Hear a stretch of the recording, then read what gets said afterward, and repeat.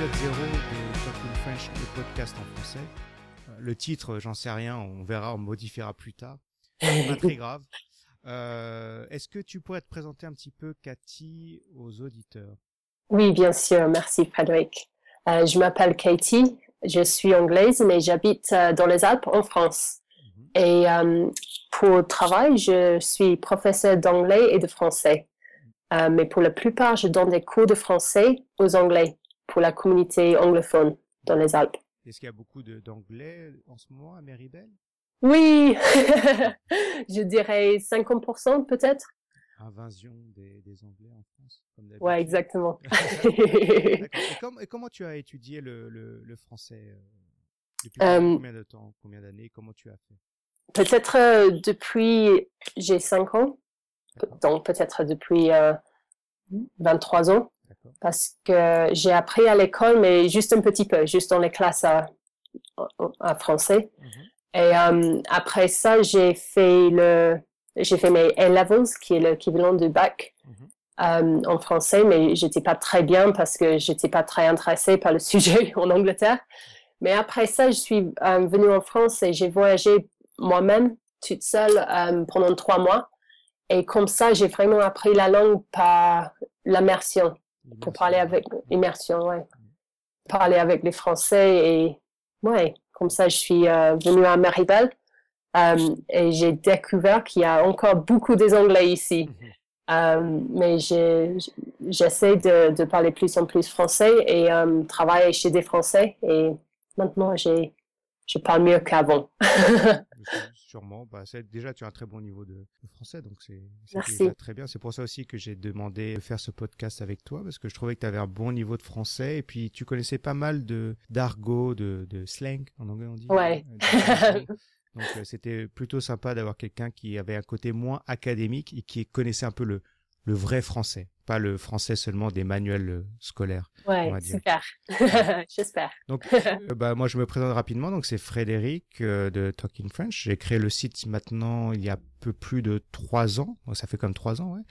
Et puis, je suis assez content de faire ce podcast en français parce que c'était une demande depuis quasiment le début. J'avais en tout cas un podcast qui parle de la culture française, de la langue française, mais en anglais. Et beaucoup de gens voulaient aussi quelque chose de totalement en français pour justement pratiquer l'écoute du français. Et donc j'avais fait OK, je vais le faire, je vais le faire, mais ça prend du temps, faut trouver le format, etc.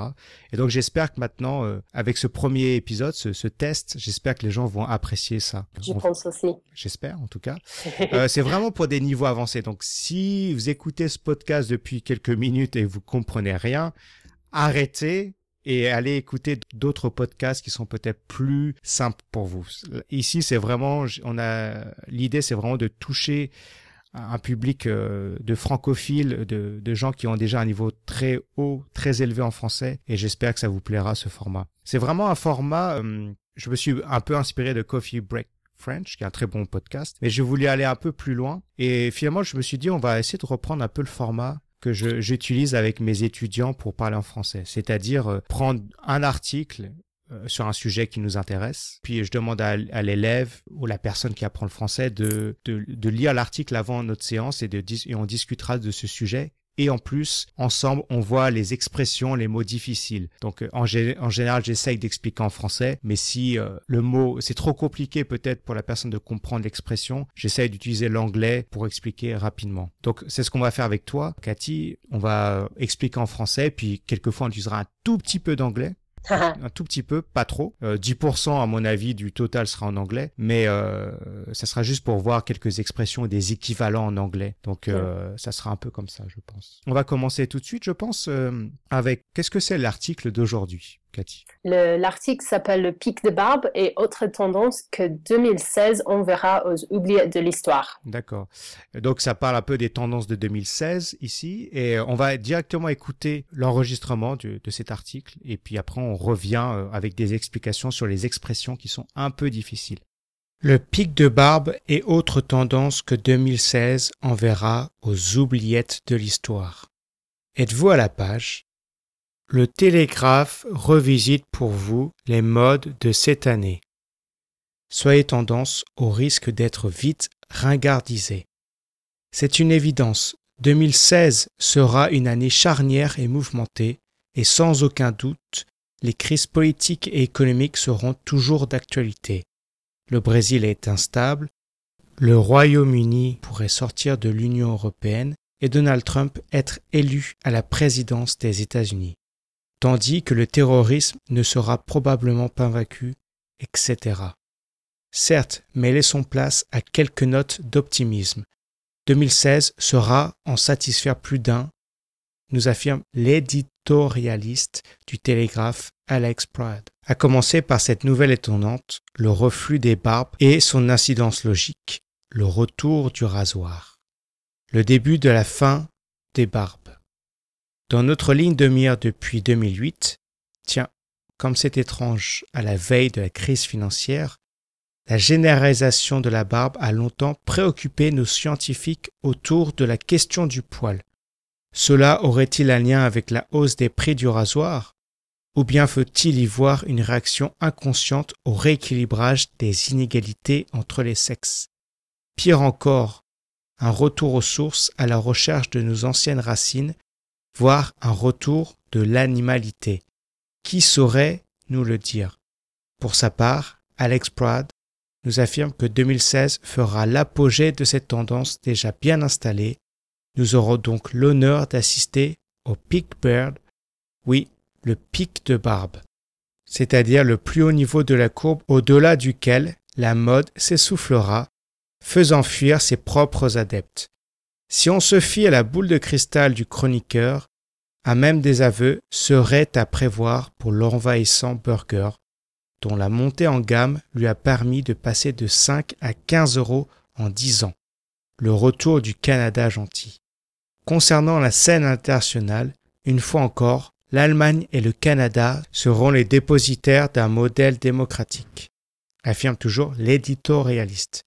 L'un pour sa réponse volontaire de la crise migratoire et notamment des Syriens, l'autre pour l'élection de Justin Trudeau, jeune Premier ministre et ancien prof de snowboard, accessoirement fils d'un ancien Premier ministre canadien. Enfin, le Canada reviendrait, après la parenthèse Harper, ce qu'il n'aurait jamais dû cesser d'être, le numéro 1 des gentils pays.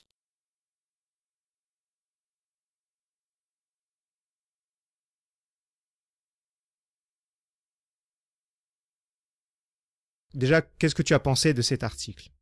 J'ai trouvé que c'était intéressant de lire les tendances pour le 2016 parce qu'il y a quelques tendances que je reconnais. Ouais. Et aussi avec quelques tendances que je suis pas au courant. Par exemple, la situation au Canada avec le Premier ministre, ça c'est nouveau pour moi. Je suis pas trop au courant. Ouais, est-ce que tu suis souvent la politique ou pas trop? Pas trop, mais ça m'intéresse, mais je suis pas trop. Et ouais, ça me fait sourire de regarder que le Canada est très gentil. Ouais. Quelle est l'image du Canada pour toi en tant qu'Anglaise? En fait, j'ai l'image que c'est gentil déjà, mais je savais pas que le Premier ministre était si charismatique et qu'il est ancien prof de snowboard parce que c'est un beau gosse. Ça m'intéresse. Ouais, c'est un beau gosse. Donc ouais, c'est en fait bon, on reprendra dans l'article, mais sur le Canada, c'est vrai qu'en France aussi, on a plutôt l'image d'un pays gentil. Si des Américains écoutent ce podcast, je m'excuse, mais on pense que les États-Unis, c'est le côté un peu méchant parfois, et le Canada est un peu le côté gentil. Mais ça a changé depuis la présidence d'Obama, mais avant en France, quand il y avait George W. Bush, l'image des États-Unis était assez dégradée. Maintenant, c'est beaucoup mieux. Et puis finalement, ce qui est intéressant, c'est que justement, les États-Unis avaient un petit côté cool, un petit côté populaire avec Obama, et en même temps, quand l'ancien Premier ministre Stephen Harper, c'était un peu l'opposé finalement. Il était un peu l'image, même si on connaît pas trop sa politique en France, on avait une image un peu, je dirais pas négative, mais c'était pas le Canada qu'on connaissait avant, très accueillant, etc. Donc je pense que sur le Canada, c'est marrant de dire le retour du Canada gentil. Oui. Ça veut dire qu'il était méchant. Oui. Il y a quelques années. Bon, je ne sais pas. Je ne sais pas non plus. Est-ce qu'il y a d'autres tendances que tu avais trouvées un peu... Quelles sont celles que tu as reconnues, le les barbes. Les barbes, ouais. Bon, ça, c'est un peu évident. Est-ce que il y a beaucoup de barbus là où tu habites maintenant? Oui, il y en a beaucoup de barbus ici. Ici, je trouve que c'est une bonne façon de réchauffer. Ouais, Parce qu'il fait d'éviter. froid. Ouais, c'est vrai. Est-ce que ton copain a une barbe, lui, ou pas? Oui, il a une barbe, mais il a une barbe depuis 10 ans. Donc, je D'accord. crois c'est pas une tendance, c'est C'est son c'est son style. style. Ouais. D'accord. Ok. Est-ce que toi, en général, t'aimes bien les hommes barbus ou tu t'en fiches? Ouais. Hein? Ok. Ouais, je crois que un bon look, un bon regard. Non, Un bon look, on non, peut dire en français. bon look. D'accord. On utilise le mot anglais look, en français, un bon look. D'accord. Ouais, Ok. je trouve que c'est un bon look. Mhm. Et toi, est-ce que tu as une barbe? Seulement si je suis feignant, si j'ai pas envie de me raser, mais en général je me rase 2 ou 3 fois par semaine. D'accord. Mais donc j'ai toujours une petite barbe enfin un duvet on dirait en français, j'ai plus Un comment. duvet. Duvet en anglais c'est quoi? C'est fluff peut-être? Oui, on dit fluff. Voilà, c'est un peu comme ouais c'est ça, donc un duvet on va dire. Techniquement c'est un peu, en français duvet c'est un côté un peu juvénile, un petit côté pour les D'accord. enfants, les adolescents. Quand ils Oui. commencent à avoir un peu de poils. C'est pareil pour fluff aussi, ça c'est Ouais. pour les ados. Voilà, bah on va dire que ça ressemble à ça, mais un peu plus sérieux quand même. Ouais, On va dire d'accord. ça. Mais bon. Ouais. Okay. Il faut savoir que l'article à la base venait du site, du site anglais The Telegraph. Oui. Et donc c'est pas seulement des tendances arrivent en France. C'est des tendances plutôt mondiales finalement. Donc on voit que les tendances maintenant c'est pas une tendance seulement limitée à un seul pays, mais aussi à plusieurs pays ou un continent. Donc j'ai trouvé l'article assez intéressant. Et puis on verra si les gens écoutent ce podcast dans 1 an ou dans 2 ans, si ces tendances continuent ou pas. Si la barbe va commencer à diminuer. Oui. Ou ça va être intéressant. Ouais. Moi, je réécouterai le podcast d'ici 2 3 ans. On verra Oui. si la prophétie était correcte. Exactement. On fait un sondage. Voilà. Est-ce que tu as des questions sur le vocabulaire? J'imagine pas mal quand même.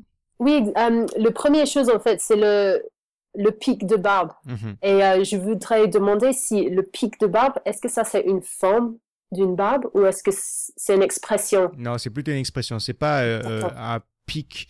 Alors le mot pic en anglais, c'est le même mot, je pense en anglais, like pick, oui. P-E-A-K, P-E-A-K. Yeah.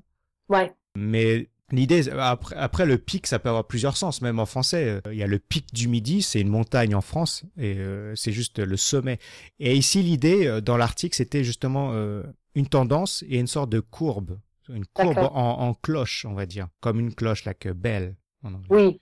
Oui. Et donc ici, l'idée, c'est qu'en 2016, le nombre de barbus, de gens qui portent la barbe, arrive à un sommet en 2016. Et donc, ça devrait commencer à diminuer. Dans l'article, un peu plus loin, il y a une phrase qu'on pourra peut-être analyser encore plus. Mais donc ici, c'est le maximum de la tendance. On pourrait dire ça.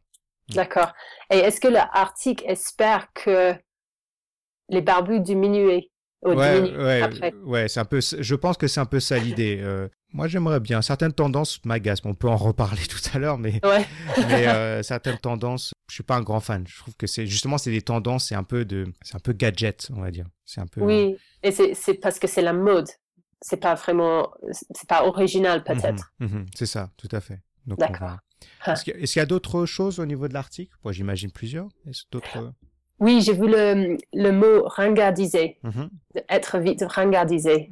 Et je voulais demander qu'est-ce que ça veut dire, parce que j'aime bien le son du mot. Ringard. Le mot ringard. Le son art en français, je trouve qu'il y a un petit côté un peu. Ça sonne un peu agressif pour moi. Par exemple, je vais dire des insultes peut-être, mais connard, salopard ou des choses comme ça. Le art. Pourtant, mon nom de famille, c'est Bibard, donc c'est pire. mais le son art a une connotation un peu désagréable en français, je trouve, le son art. Mais ringard, en lui-même, ça veut dire old school. C'est un peu passé de mode, on va dire. D'accord. Ou old fashioned? Old fashioned, exactement. D'accord. Donc, ici, ringardiser, c'est le processus de rendre les choses ringardes. C'est un peu comme si tu disais old fashionify, si je peux m'exprimer ainsi, mais c'est un peu ça l'idée. C'est quand on met iser à la fin d'un mot, c'est souvent l'action de faire quelque chose. D'accord. Par exemple, donc... je te donne juste un exemple. Par exemple, franciser un nom. Oui. Par exemple, il y a des gens en France qui veulent, on va dire, j'aime pas trop ce terme, mais s'intégrer. Ils changent leur nom, leur prénom, par exemple, Oui. et ils le francisent.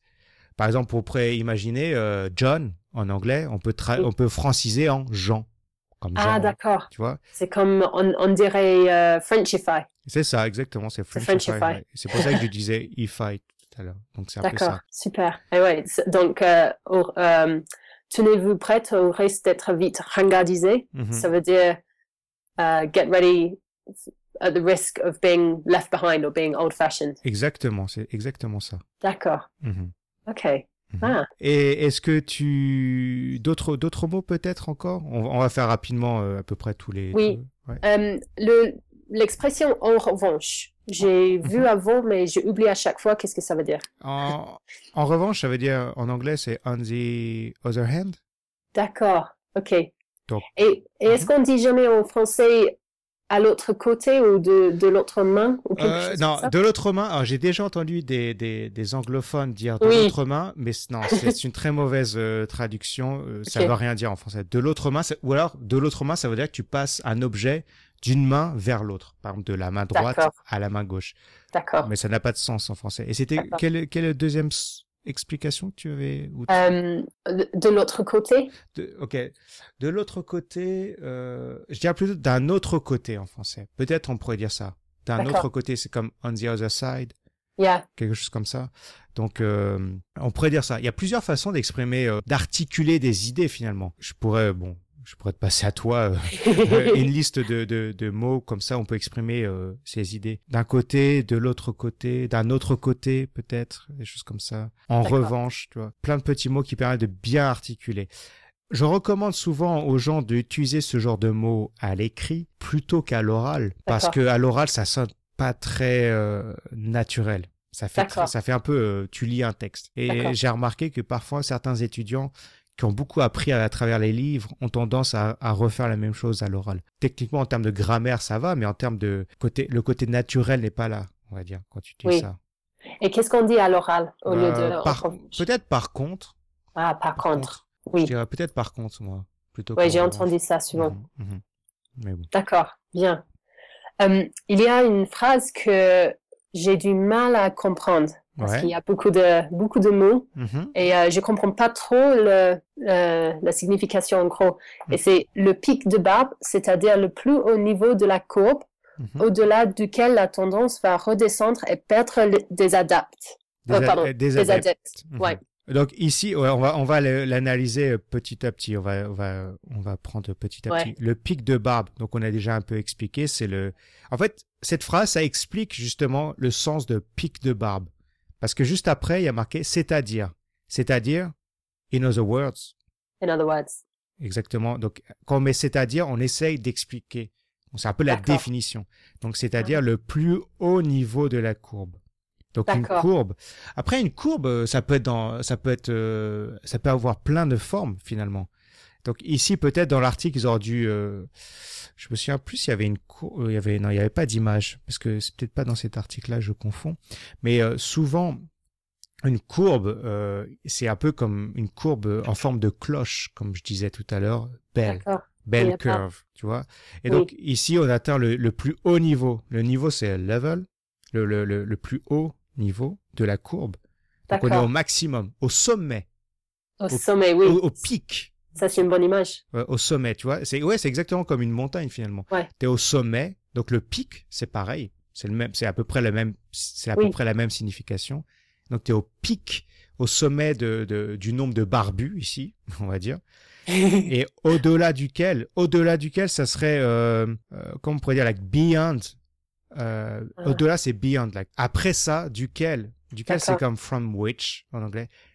Duquel, c'est pas forcément évident à traduire comme from which, parce que la grammaire anglaise et française, sur which, c'est quand même différent, l'utilisation. Donc, on traduit parfois par from which, mais ça sera peut-être pour l'objet d'un autre podcast, peut-être pour duquel, parce que j'ai déjà d'autres choses à expliquer au niveau de la grammaire. Mais donc, au-delà duquel, c'est beyond, past, from which, peut-être on pourrait dire comme ça. Oui. La tendance, donc tendance est trend. Oui. va redescendre. Donc, tu vois, descend. On pourrait, ici ils disent, ils utilisent redescendre parce que c'est intéressant, parce que peut-être que cette mode de la barbe existait déjà avant. Oui, peut-être dans les années 70, peut-être. Exactement, c'est ce que je pensais. Moi, quand je vois pour moi, la Ouais. barbe, ça fait un peu côté hippie. Les Oui. hippies. Donc, De hippie à hipster, peut-être. voilà. Et ben, c'est un peu ça. Peut-être, ça, je sais pas l'origine du mot hipster, mais c'est peut-être lié à ça. Peut-être. Et donc, va redescendre et perdre des adeptes. Donc, perdre ici, c'est to lose, des fans, des adeptes. D'accord. C'est des fans, c'est des gens qui adorent ça. Par exemple, des gens qui aiment le yoga, Oui. qui sont très fans de yoga, qui font souvent du yoga, Oui. ce sont des adeptes du yoga. Ah, d'accord. Est-ce que tu es adepte de yoga? Pas du tout. J'ai partagé un article récemment sur le vocabulaire du yoga. Oui, j'ai vu. Mais pour être honnête, j'ai dû chercher assez longuement les termes pour savoir la signification. Et parfois, je me suis dit, mais ça n'a pas vraiment de sens en français. Position du chien levé, je ne sais pas quoi.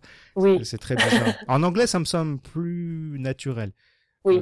En français, ça fait un petit côté Google Translate, on va dire. Oui.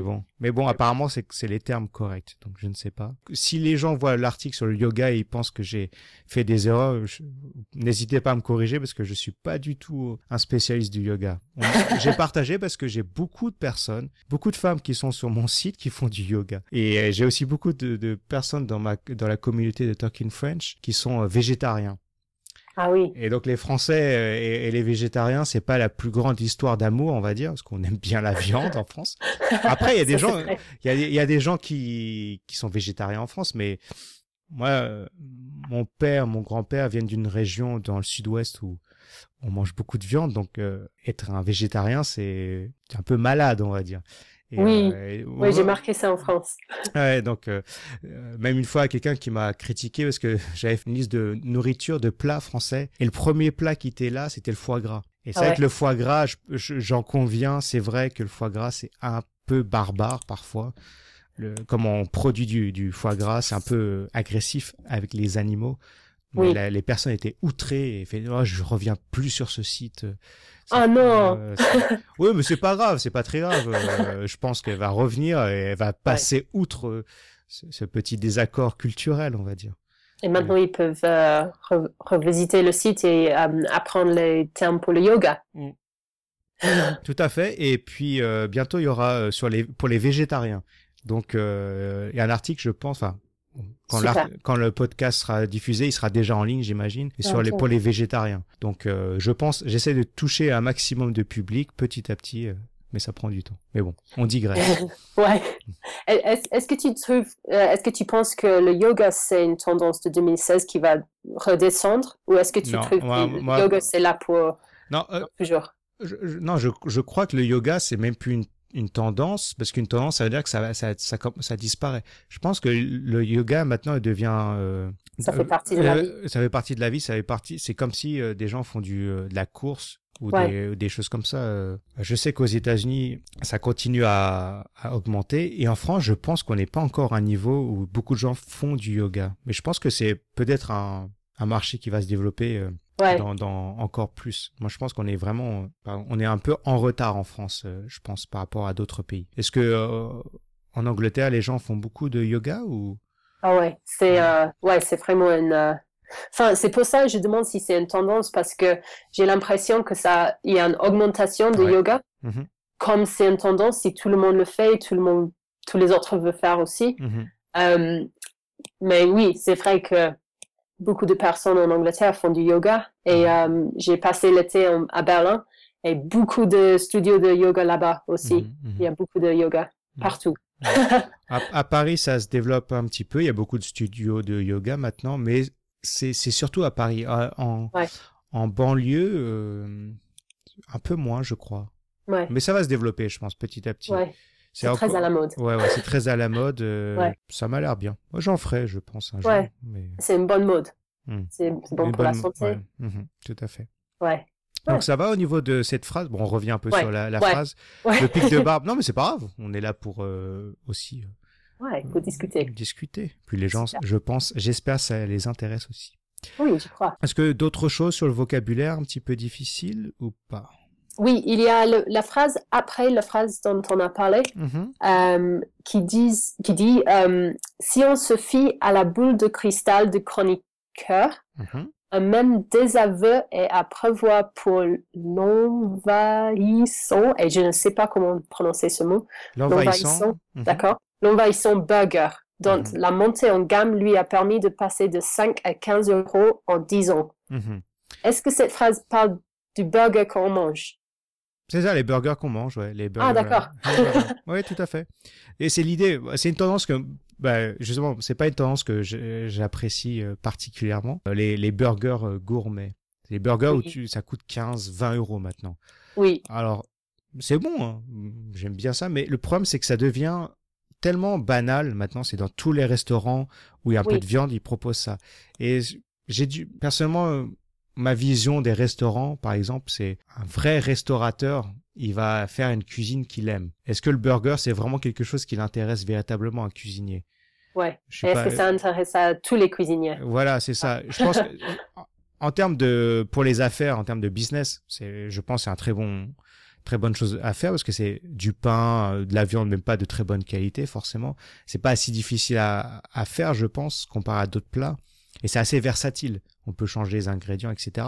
Mais c'est pas toujours ces modes un peu sur la nourriture et m'agace parfois parce que finalement, parfois on mange et on sait même plus si on apprécie ce type de plat. Il y a quelques années en France, c'était les sushis. Et donc au début, c'était beaucoup de qualité dans les restaurants. Puis petit à petit, ça s'est trop démocratisé. Le sushi est devenu un peu banal et la qualité aussi, en tout cas, je trouve, a baissé. Pour les burgers. Pour moi, le burger, c'est McDonald's ou des choses comme ça. Quelque chose qui doit rester assez bon marché, on va dire. Ouais, et assez simple. Simple. Et je trouve que là, on part un petit peu trop dans l'excès, en fait. C'est l'excès de sophistication dans le burger qui me semble un peu ridicule. Oui. C'est ça. Oui, parce que j'ai vu même ici, dans les Alpes, j'ai noté ou j'ai marqué? J'ai noté. J'ai remarqué ou j'ai noté? J'ai remarqué. C'est ça. J'ai remarqué que dans les restaurants avant, ils faisaient du burger normal. Steak haché, du pain, un peu de laitue, des frites. Et maintenant, il y a beaucoup de recettes différentes qu'on peut choisir. Et on peut construire nous-mêmes notre recette de burger. Et c'est très gourmet. Mais ça, en fait, j'aime bien parce que si je vais payer 10, 15 euros pour un burger, je voudrais que c'est un bon burger. Bien sûr. Ouais. Mais c'est... Ouais, mais par exemple, je sais pas, en Angleterre, le prix de Burger King. Maintenant, on a depuis 1 an ou 2, Burger King est revenu en France. Au début, à Burger King en France, il y en avait très peu. Et les gens faisaient la queue dehors pendant 30-40 minutes pour avoir un Whopper. Oh wow. Et pour moi, Burger King, moi qui ai vécu un petit peu à l'étranger, c'est bon, on va dire, comme burger. Mais c'est pas non plus incroyable. Et c'est... Et c'est cher, c'est 12 à 13 euros, je crois, le menu. Je sais pas en Angleterre, parce que en Angleterre, c'est vrai que ça peut être cher aussi, mais pour moi, je trouve ça cher. On peut trouver l'équipe pour 12-13 euros parfois. On peut trouver des petits menus, ou peut-être pour 15 euros, on va dire, des menus dans des restaurants plus classiques. Et ça sera bien meilleur. On aura un meilleur service, parce qu'on est servi à table. Ouais. La nourriture sera... C'est pas le même style, c'est vrai, on peut pas comparer Burger King et un bistrot, une brasserie française, par exemple. Mais si les gens veulent bien manger, je pense qu'il y a de meilleures alternatives. Il y a un peu ce côté, le mot anglais hype, oui. Pour ça. Et c'est parfois ça m'agace un peu ce côté. Ah, t'as goûté ce nouveau burger? Je fais bon, c'est juste un sandwich. Donc oui. Pour moi, c'est un peu comme ça, mais bon.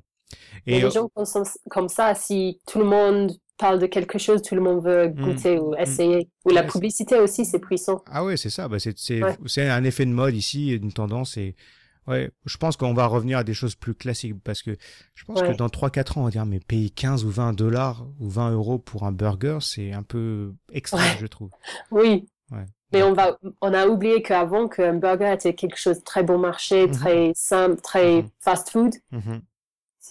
Ça se dit en français, fast food? On utilise le terme fast food, sinon on dit de la restauration rapide ou on peut dire de la junk food. Ouais, junk food, ouais. On utilise le terme anglais ou des choses comme ça, ouais. Mais par rapport à un plat du jour dans un restaurant, un bistrot plus classique, ça va être plus de qualité, une meilleure qualité. Et aussi quelque chose qui, oui, comme tu as dit, le service à table. Et c'est plus relaxant. C'est plus relaxant. Je trouve ça plus agréable. Puis c'est pas forcément très bon pour la santé non plus. Donc, et aussi peut-être pour la planète, parce qu'il y a beaucoup de papier pour emballer les burgers, les frites et tout ça.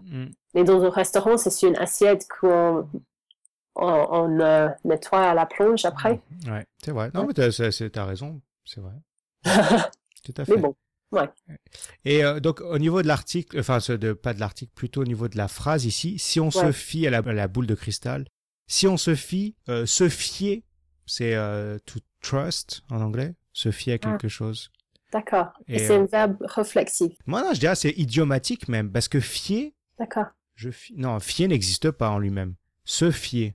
Tu vois, il y a des verbes comme ça qui n'existent pas à la forme non pronominale, on va dire. D'accord. Il y a 2-3 autres verbes comme ça que j'ai oublié. Par exemple, se souvenir. Se souvenir. On peut pas. Je me souviens de ça. Voilà, mais on peut pas dire je souviens de ça. Ouais. Souvenir n'existe pas comme verbe tout seul. C'est se souvenir. Donc c'est pareil, c'est un verbe. Là, se souvenir, c'est peut-être réflexif ici, on pourrait dire, mais pour moi, dans un sens, il y a ce côté un peu idiomatique, dans le sens où tu peux pas traduire le mot fier tout seul. Par exemple. Donc, d'accord. Ok, donc on se fie à la boule cristal, ça veut dire we trust, if we trust in the crystal ball. Ouais, crystal ball du chroniqueur ici. Donc le chroniqueur, c'est le journaliste qui écrit un chroniqueur. En anglais, on peut dire parfois chronicles, peut-être. Oui, mais ça veut dire plutôt les histoires. Ouais, c'est un peu ça. C'est un peu ça. Un chroniqueur. En fait, quelqu'un qui écrit une chronique dans un journal, il écrit une histoire finalement. C'est pas forcément un édito, c'est pas un éditorial, on va dire un édito, mais il y a quand même, c'est un peu romancé, on va dire, je pense. D'accord. Ça peut structurer une idée, ouais. Donc, tu peux penser à un chroniqueur, un rédacteur, un journaliste. D'accord. Voilà. Donc, si on fie à la boule de cristal du chroniqueur, ça veut dire if we believe in the crystal ball of the writer. Tout à fait. Et le reste. Et un même désaveu. Un même désaveu, c'est un peu une façon d'écrire un même désaveu. On pourrait dire un désaveu même. Un même désaveu, même ici, c'est identique, on va dire. D'accord. Un désaveu identique avec la barbe, en fait. Quand on parlait de la barbe. D'accord. Tu vois? Donc, et désaveu, c'est un rejet, finalement. Rejection. Ah, d'accord. Donc, l'écrivain de l'article, du chroniqueur, il rejette les barbes à 2016 et aussi les burgers gourmets. Voilà, d'accord. Enfin, il dit, c'est pas lui qui seulement rejette ça, il pense que ce sera une partie de la population. D'accord. Ça va être rejeté par la population. Par la population. Et à prévoir. Et à prévoir. Prévoir, c'est, si on traduit mot à mot, enfin, on pourrait dire pre-see. Mais ça veut dire to forecast, peut-être. To forecast ou to preview. To preview, exactement, ici. Donc, on peut imaginer ça pour l'envahissant burger. J'aime bien le terme envahissant. Oui. Parce que c'est envahir, like invade. Donc, envahissant, en anglais, c'est peut-être ubiquitous, comme ça. C'est un peu partout.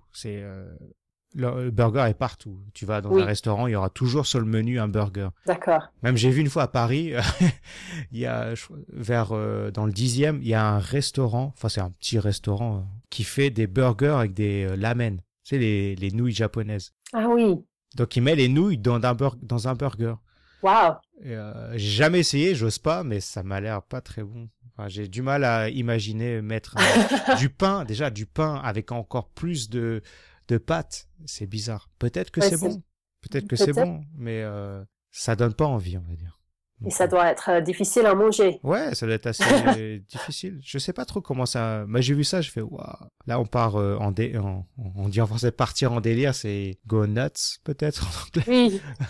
Et est-ce qu'il faut prendre les chopsticks, les... Je crois pas. Parce que j'avais l'impression que les gens tenaient avec les mains. Et chopstick en français, c'est les baguettes. C'est comme la baguette. C'est les baguettes. Voilà. Une baguette de magicien. Wand. C'est wand. le même. Ouais. C'est le même mot aussi. Ah d'accord, ça. Donc c'est pour le pain. c'est pour les magiciens et c'est pour manger. Voilà, exactement. Très pratique. Super. Super. Bon, tu peux pas manger une baguette avec une baguette. Non, voilà. C'est pas possible, mais bon. Sauf si c'est magique. Voilà, sauf si c'est magique, exactement. Et donc l'envahissant burger, donc c'est un peu partout. Ouais. Ici, c'est un peu une connotation un peu négative dans le sens où, partout, on en a marre. Enfin, en tout cas moi. Ouais. Dont la montée en gamme. La montée en gamme, donc monter c'est go up, climbing peut-être. La gamme c'est range. Tu sais en marketing, top of the range, luxury, choses comme ça. Donc on pourrait dire up market.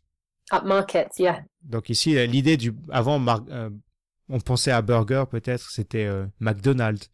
2 €, 3 € et maintenant c'est 15 €. Donc c'est vraiment monté en gamme ici. Ah d'accord, et c'est pour ça de passer de 5 à 15 € en 10 ans. Voilà. Ça veut dire que le prix a augmenté. Voilà, parce que c'est très à la mode. Voilà, il passait très à la mode et puis aussi il y a le côté un peu les ingrédients sont pas les mêmes aussi. C'est pas non plus le pain, c'est pas le steak tout petit de McDonald's, c'est peut-être un steak un peu de meilleure qualité peut-être. Oui, peut-être. Ouais. C'est les burgers gourmet. Qu'est-ce que ça veut dire exactement en français gourmet? Parce qu'on utilise ça en anglais et ça veut dire les burgers de la classe. Voilà. Un gourmet en français, c'est une personne qui a des goûts assez fins, assez délicats, on va dire. Ah, ok. C'est comme ça que je traduirais. Parce qu'il y a aussi le mot gourmand. Parfois, on peut aller dans des cafés en France et ils vendent des cafés gourmands. D'ailleurs, il faut savoir, j'ai un ami qui est restaurateur et qui m'a dit que les cafés gourmands, en termes de dessert, c'est là où ils gagnent le plus d'argent, les restaurateurs, parce que les gens disent « Ah, c'est bien, il y a plein de desserts avec le café. » Problème, c'est que c'est des desserts qui sont là depuis une journée. Donc, c'est pas des desserts très frais. Donc, c'est des desserts qui, de toute manière, seraient allés peut-être à la poubelle le lendemain. Donc, en général, c'est pas la meilleure chose à faire de prendre des cafés gourmands. C'est dommage parce que j'adore. Mais je suis en train de te casser l'image, mais en règle générale, je dis pas tous les restaurateurs, mais c'est souvent comme ça. Oui. Gourmand, c'est quelqu'un qui aime bien manger.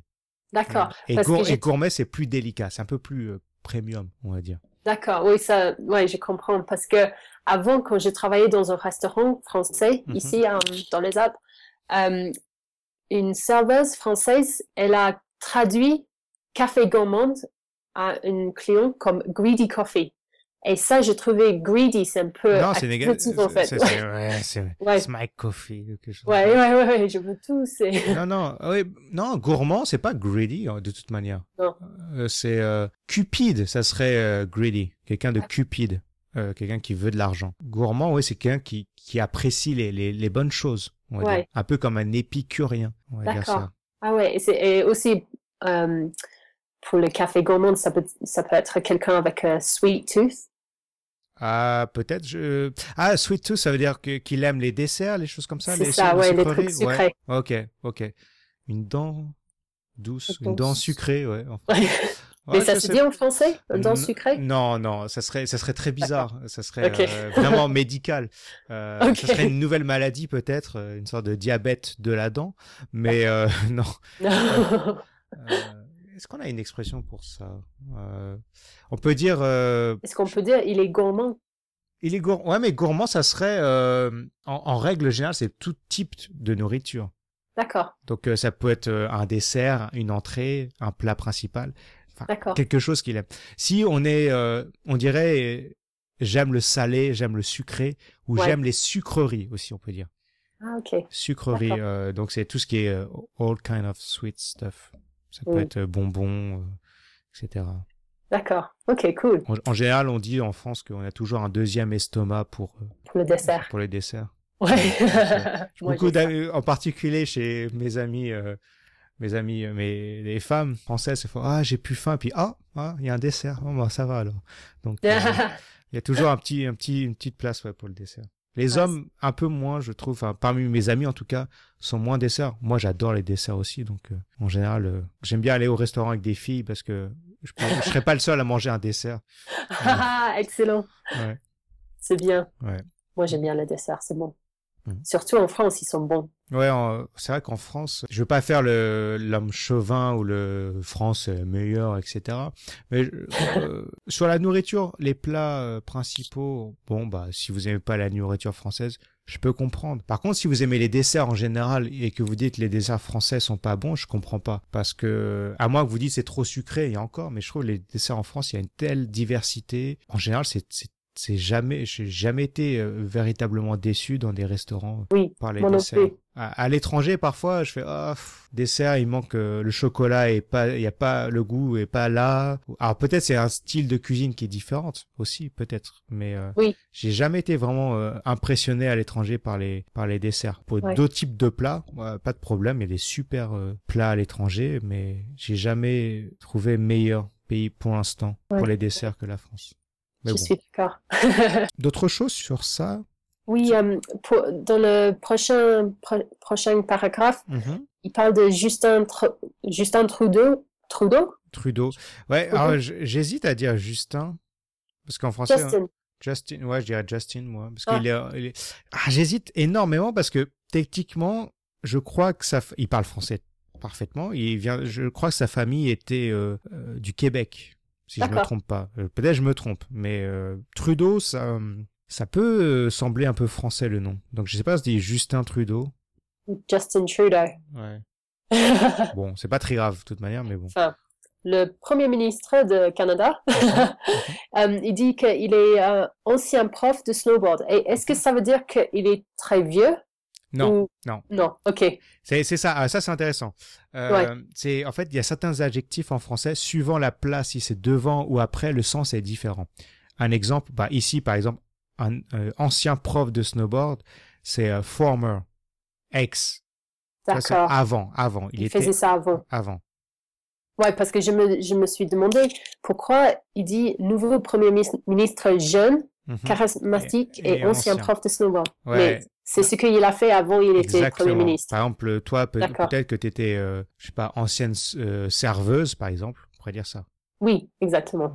Si tu voulais dire que Justin Trudeau est vieux, en utilisant le mot ancien, un prof ancien de snowboard peut-être. Mais ça sonne un peu bizarre en français. Ça sonne prof ancien, c'est like ancient. C'est un peu... c'est un peu trop fort. Un peu trop fort. Je donne un autre exemple qui peut-être est plus intéressant. Avec le mot un peu similaire, c'est le mot vieux. Oui. Tu vois, par exemple, alors, en plus ce mot est un peu délicat parce que si on le met devant le mot et que ça commence par une voyelle comme A, c'est pas vieux, mais vieille, comme un vieil ami. Ah. D'accord. Et aussi vieux dans le féminin, c'est vieille. Vieille, exactement. Alors vieil ami, si c'est masculin, c'est V-I-E-L. D'accord. Et si c'est féminin, c'est V-I-E-L-L-E. D'accord, je me demandais ça. Ouais. Donc un vieil ami, c'est un old friend. C'est un ami qu'on connaît depuis longtemps. D'accord. Et c'est pas grave si c'est masculin ou féminin. Ah oui, c'est pas ça c'est pas grave, non. D'accord. Pas de différence. Une vieille amie, on pourrait dire une vieille amie par exemple. Ouais. Et en anglais on dit an old friend. Voilà. Par contre, tu peux dire un ami vieux. Ouais. Ça voudrait dire que ton ami, il a peut-être 70 ans, 80 ans. D'accord. Exactement comme ça. Il y a un autre exemple que je peux te donner maintenant rapidement avec le mot grand. Donc grand, ça veut dire normalement tall. Ou parfois big, ça dépend du contexte, mais en général, c'est tall. Donc, un grand homme, c'est a great man.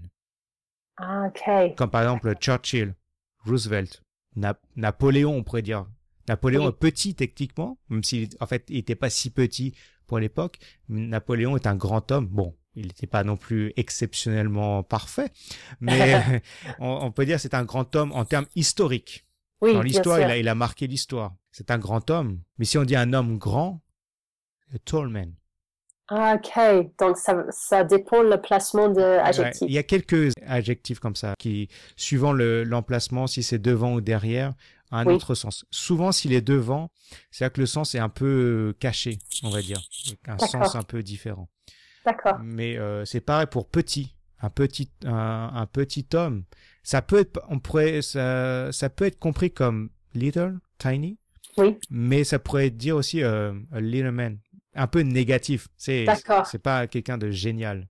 Ouais, il n'est pas courageux, il Ouais, a voilà, fait c'est beaucoup ouais, de bonnes exactement, il choses est dans sa vie. lâche, etc. Ouais. D'accord. Mhm. Ok, c'est intéressant ça. Ouais. Donc ici, ouais, donc on revient sur ça. Ancien prof de snowboard. Ici, ça serait former snowboard teacher. Prof, c'est un acronyme. Enfin, non, c'est pas un acronyme, pardon, mais c'est diminutif du mot professeur. D'accord, On dit souvent un prof. On dit pas un d'accord, professeur. C'est trop long. d'accord. Tu es prof. Par exemple, je suis prof. Je suis prof. Ouais.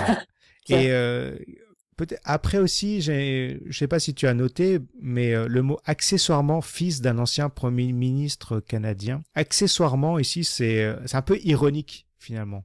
C'est D'accord. parce qu'on pourrait dire bon, il est premier ministre. Et, pourquoi il parle de prof de snowboard? C'est un peu côté cool peut-être.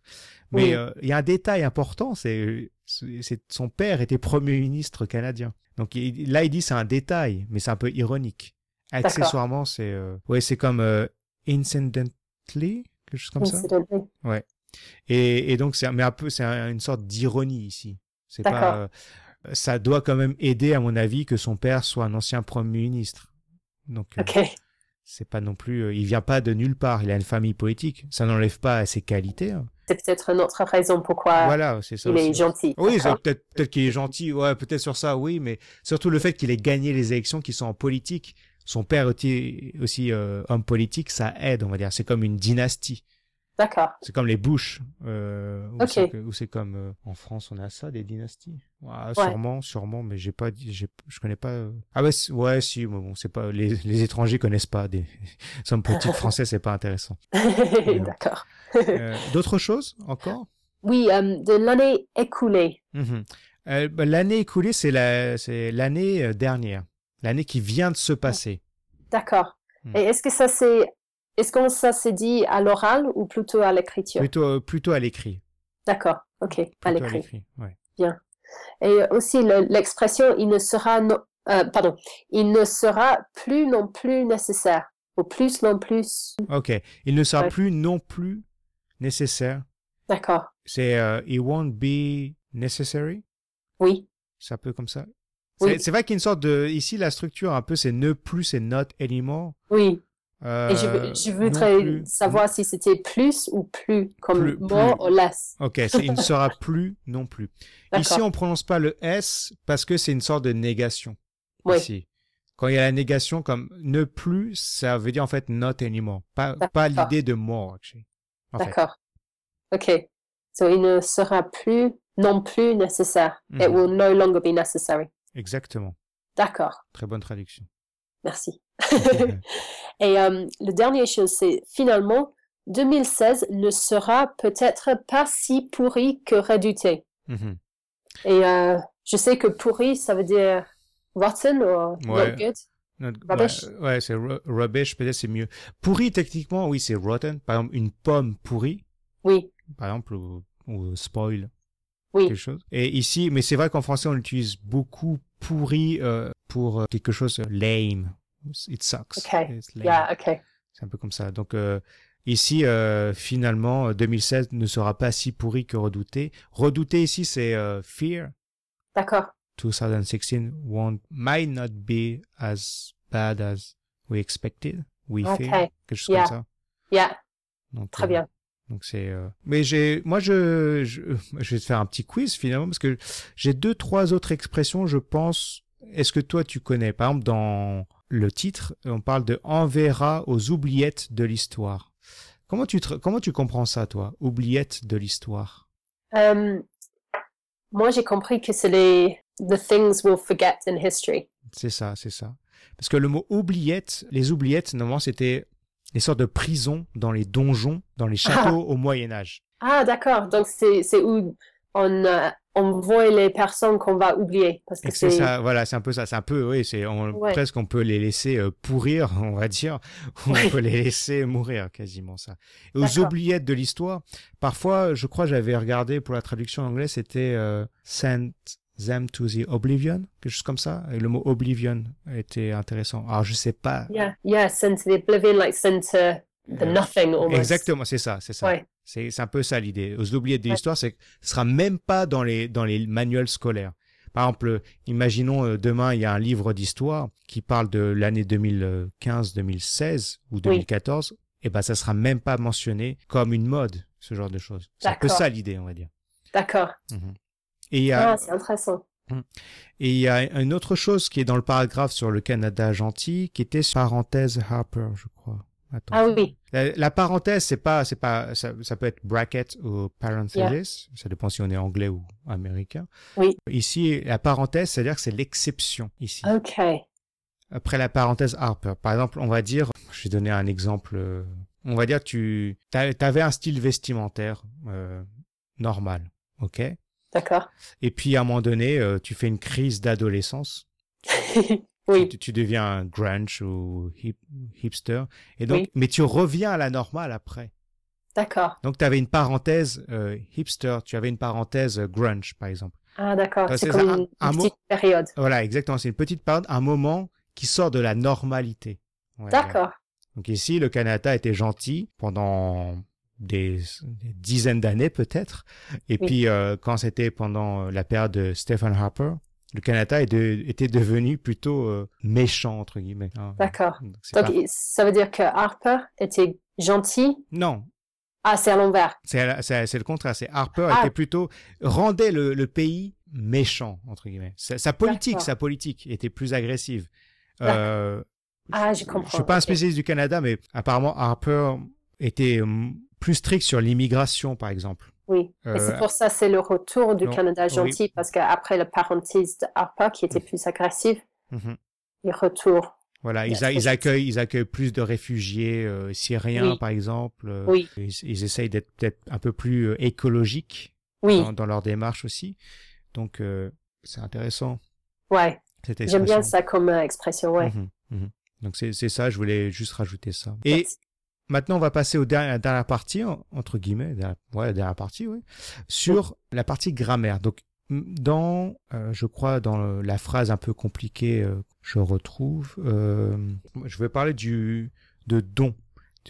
La phrase était « Si on se fie à la boule de cristal du chroniqueur, blablabla, don, la montée en gamme. » Don, ici, est-ce que tu connais un peu le sens de don, D-O-N-T? Comment tu l'utiliserais, toi? Est-ce que ça veut dire witch en anglais? C'est un peu ça, c'est un peu witch. Ouais.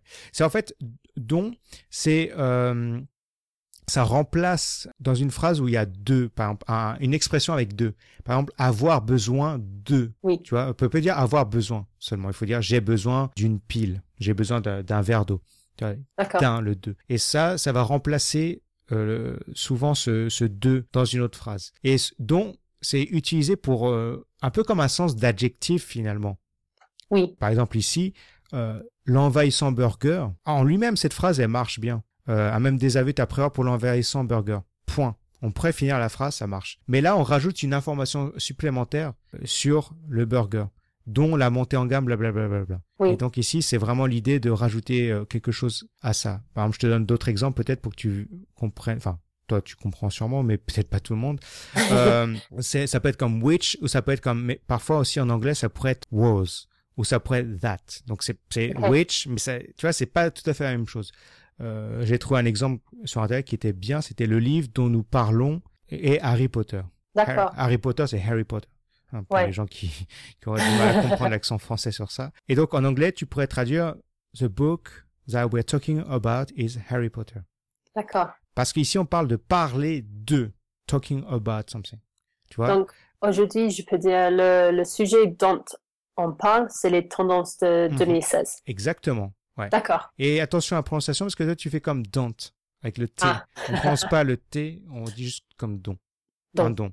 Comme D-O-N. Un don, ça peut être a gift. D'accord. Ou a donation, en français. D'accord. Est-ce que c'est la même prononciation pour un don? Non, c'est dent. Dent et don. Tu entends la différence? Oui. Dent, la dent pour manger. D'accord. Et don. Don. Ouais. Don. Quand tu fais dent, tu ouvres la bouche et don, ta bouche est presque comme un rond, un cercle don. D'accord. Les lèvres, c'est un cercle, on va dire. Et tu laisses presque ta bouche ouverte. D'accord. À la fin, dent. Don. Exactement, parfait. Ah. Donc, merci. Et tu vois, donc je te donne un deuxième exemple pour voir que tu vois la traduction du français vers l'anglais est pas forcément la même. Parce qu'un autre exemple que j'ai trouvé, c'est j'ai rencontré une femme dont le mari est agent du FBI. Oui.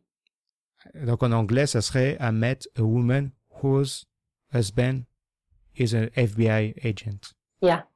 Donc tu vois, on peut traduire ça comme ça, mais tu vois, c'est pas tout à fait la même chose entre le français et l'anglais. C'est pour ça que parfois les gens disent c'est embêtant d'apprendre la grammaire, mais je suis pas là pour dire qu'il faut absolument apprendre toutes les règles de grammaire, mais c'est important de connaître une certaine logique pour éviter de faire n'importe quoi finalement. Et aussi, c'est plus facile de pratiquer la grammaire dans un contexte. Exactement. Et donc ici, c'est toujours ça. L'idée de don, c'est vraiment pour rajouter une information sur un mot, en général. D'accord. Ouais. On pourrait dire, par exemple, cette phrase, j'ai rencontré une femme dont le mari est agent du FBI. On pourrait dire, j'ai rencontré une femme. I met a woman. Oui. C'est une phrase, techniquement, c'est une phrase. Oui. Il n'y a pas beaucoup d'informations intéressantes peut-être dans cette phrase. Après, c'est pour ça que la personne peut expliquer d'autres choses derrière. Mais là, tu me dis, j'ai rencontré une femme dont le mari est agent du FBI. Ok, d'accord. Intéressant. Oui, c'est la liaison entre deux parties d'une phrase. Exactement. D'accord. On n'est pas obligé de mettre cette information dans la phrase, mais ça rajoute du contexte, ça rajoute une idée derrière. Oui. Et c'est pas toujours facile pour les apprenants de maîtriser cette règle, mais en général, après ces explications, je pense que ça devient plus clair. Pour moi, l'idée, quand j'explique des règles de grammaire, c'est au moins de comprendre l'idée et de pouvoir, quand on lit un article, de comprendre ça.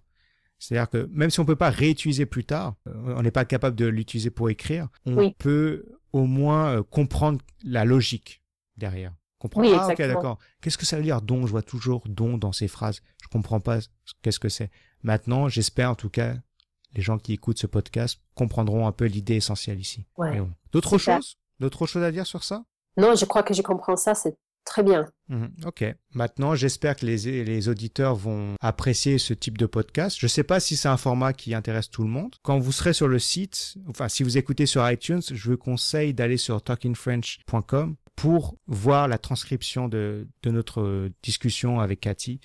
Et je pense que ça vous aidera aussi à mieux comprendre, à pratiquer l'écoute et aussi à améliorer votre vocabulaire. Et j'aimerais, comme c'est un pilote, c'est un premier épisode, j'aimerais vraiment que les gens qui écoutent ce podcast nous donnent leur retour. Est-ce que c'est trop long? Est-ce que c'est trop court? Je pense déjà ça fait quand même presque 1 heure qu'on est en train de discuter. Je vais essayer de raccourcir un peu l'épisode au moins. Mais j'espère en tout cas avoir vos retours. Et n'hésitez pas à nous dire les sujets qui vous intéressent aussi. Donc, et toi aussi, Cathy, si tu as des sujets que tu veux discuter, on discutera une prochaine fois.